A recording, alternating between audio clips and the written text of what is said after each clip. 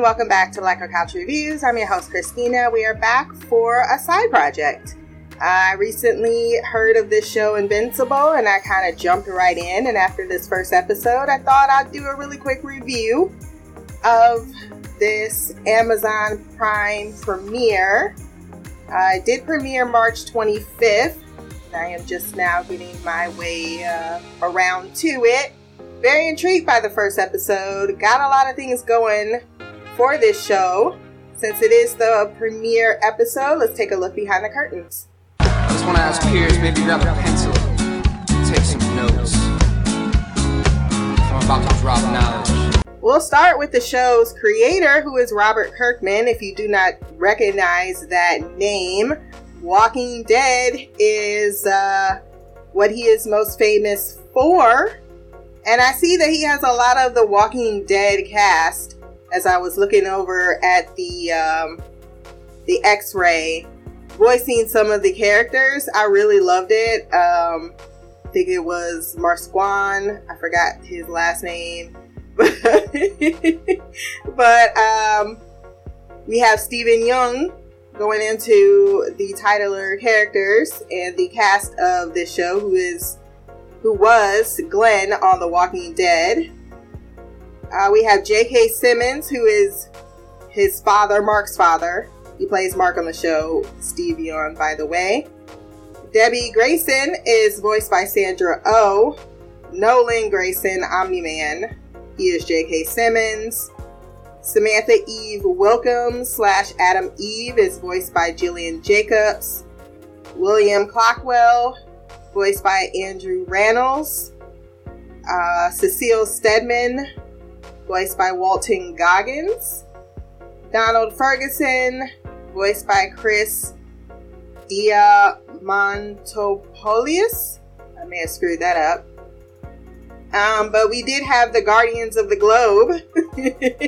Rudolph Rudy Connor's robot was voiced by Marquand. I knew I was getting his last name. And Zachary Quinto, respectively. Rex Sloan, Rex Boyd, voiced by Jason Mantzoukas. Kate Shaw by Malaysia Zhao. Shrinking Ray by Greg Griffin. Amanda Monster Girl by Kevin Michael Richardson. Marcus Grimsom. Carrie Payton. Amber Bennett, Zazie Beetz. We saw her in this episode. Art Rosenbaum by Mark Hamill. Damien Darkblood by Clancy Brown. Alan the Alien is voiced by Seth Rogen. Hill Cannon, Fred Tatasciore. Steve, voiced by John Hamm. That was one of the Secret Service guys that we saw in this episode. Not gonna give everybody a shout out, but there, because the list is very, very long. Lauren Cohan as Holly / War Woman, and Sonequa Martin Green. I really wanted to just name off the Walking Dead.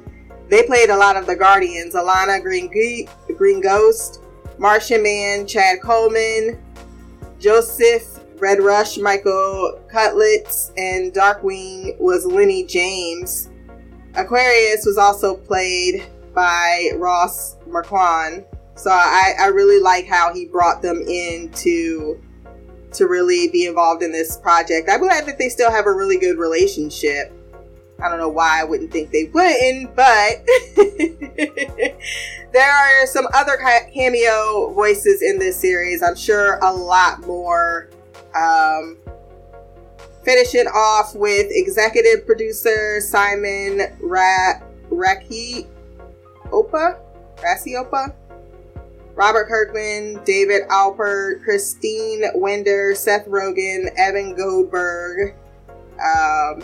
Names that are very, very familiar to us all. It's based on the Invincible comic by Robert Kirkman and Corey Walker and Ryan Otley. And it was produced by Maud Lewis. So I think we've given our round of applause. Let's go ahead and jump into what we thought of this episode.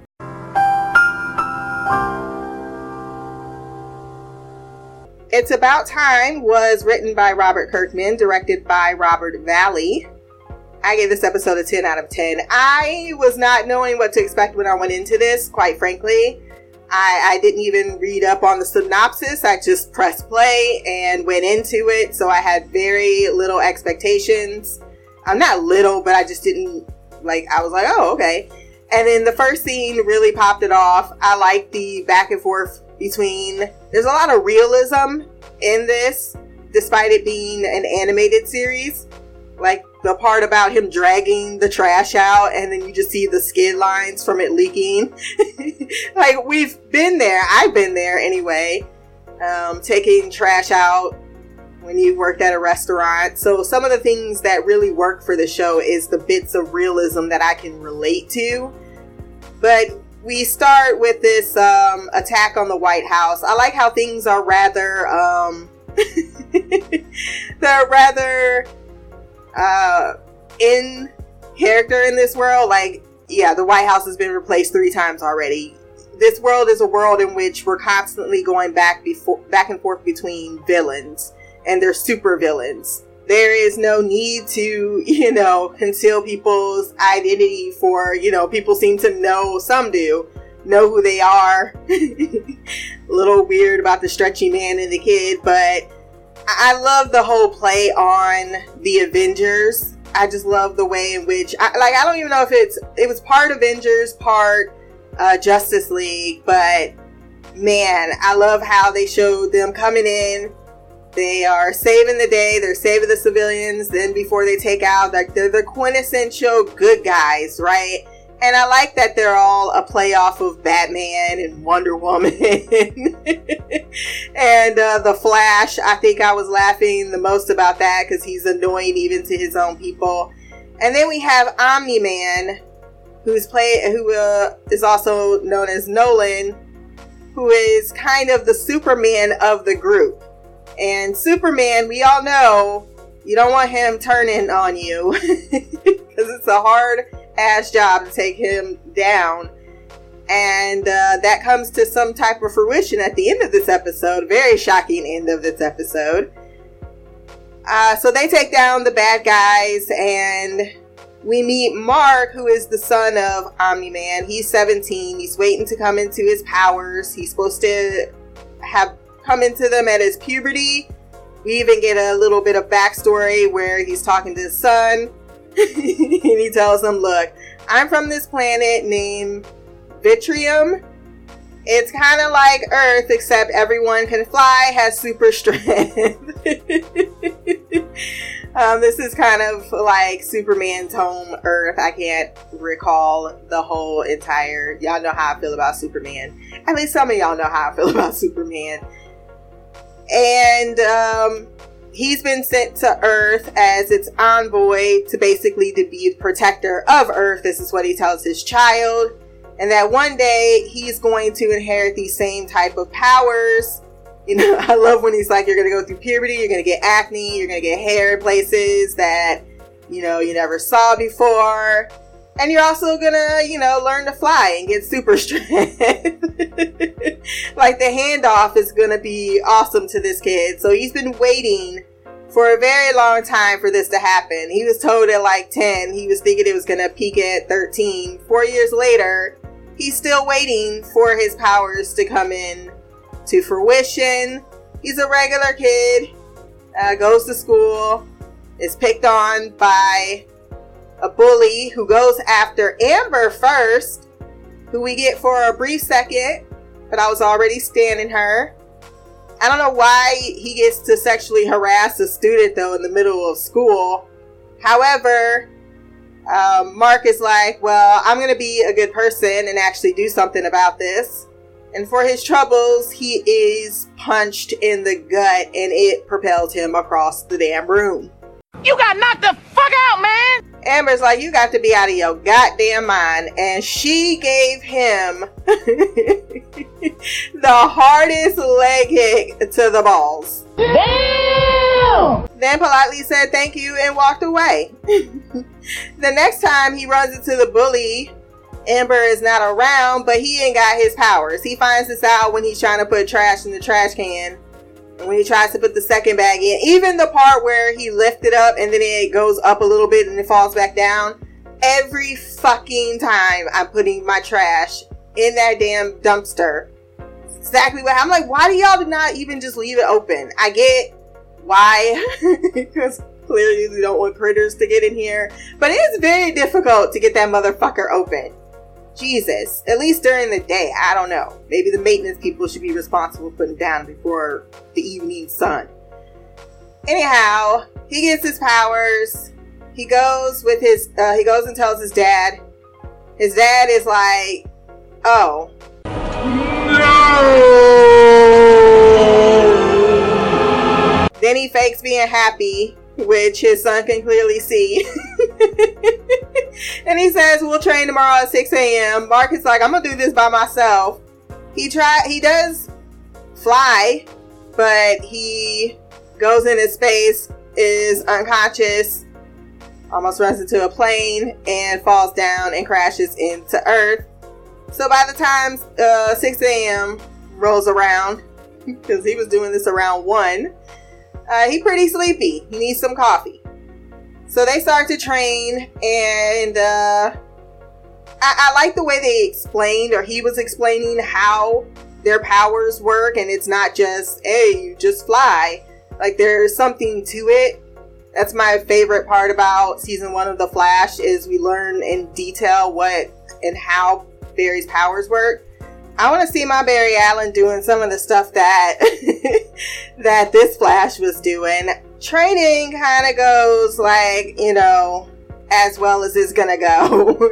He comes back home and doesn't even try to lower his voice, thinking Nolan, like, it probably would have been better if he didn't have his powers at all, because this sucks. He didn't even try to hide it.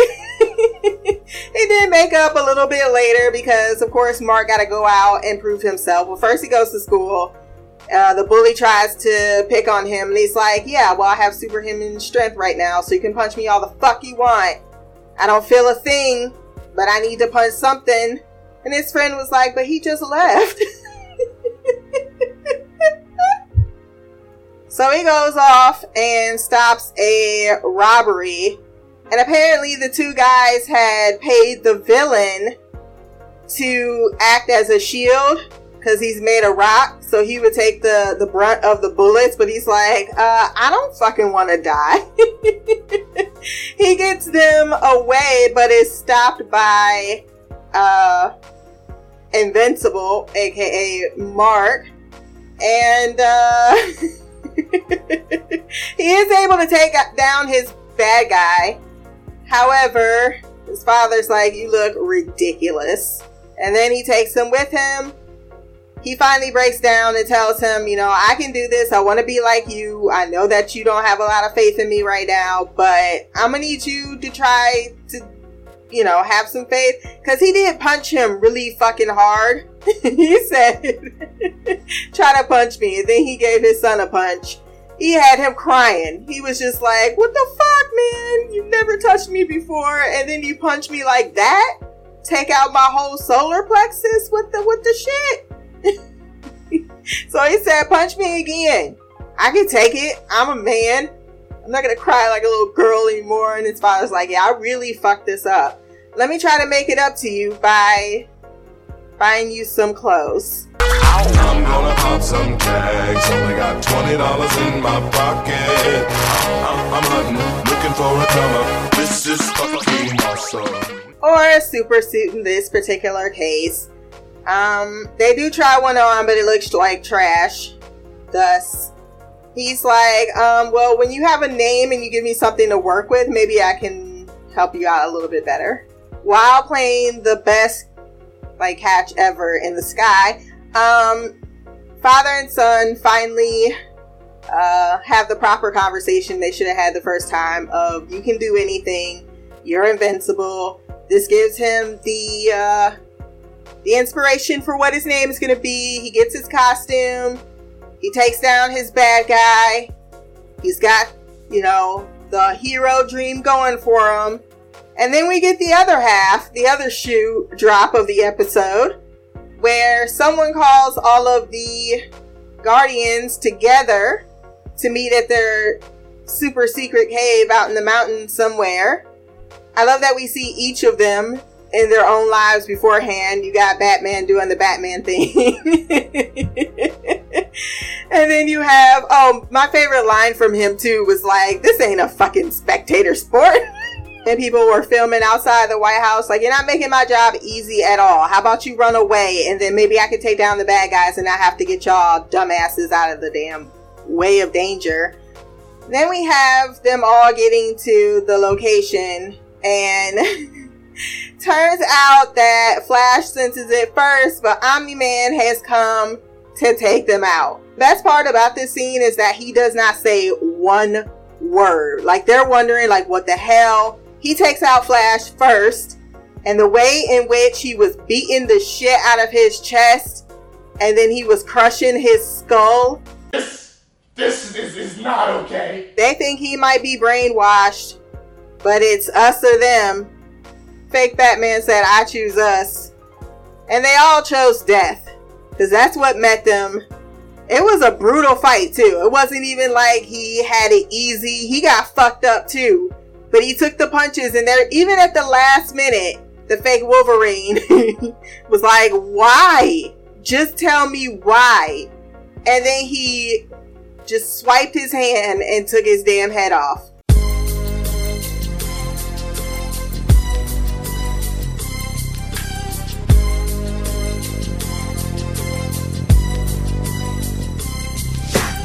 I was impressed. I was. I did gloss over the scene between mom and son. I like their relationship. But I was left with the impression of the end of this episode and him just passing out. And I'm like, what is happening? And I need to know more. I don't know if I'll be dropping another episode today because I have 2 other shows to drop. But might be dropping one tomorrow. As stated earlier in the episode, this is kind of a sporadic podcast on this show. I think that this is how I'm going to handle my movies too. Just when I want to do it, I'll just post when I'm in the mood to record them. If you do want to comment, definitely drop those comments below. If you want to send any type of feedback, blackoutcouch@gmail.com. My social media will be below as well. Remember to like, share, subscribe. Until next time, peace, hair grease, and Black Girl Magic.